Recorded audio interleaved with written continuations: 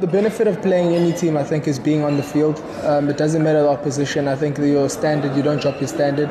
The level of performing, you try to set a standard within the team and then you try to live up to that standard. So in terms of whoever's on the field, I don't think it really matters. The self-pressure, you've got to put in the performances, you've got to put in the work. You pay respect to any team that you play against because at the end of the day, they could come in and have good performances as well. That's why you got to train hard and execute your skill in the day.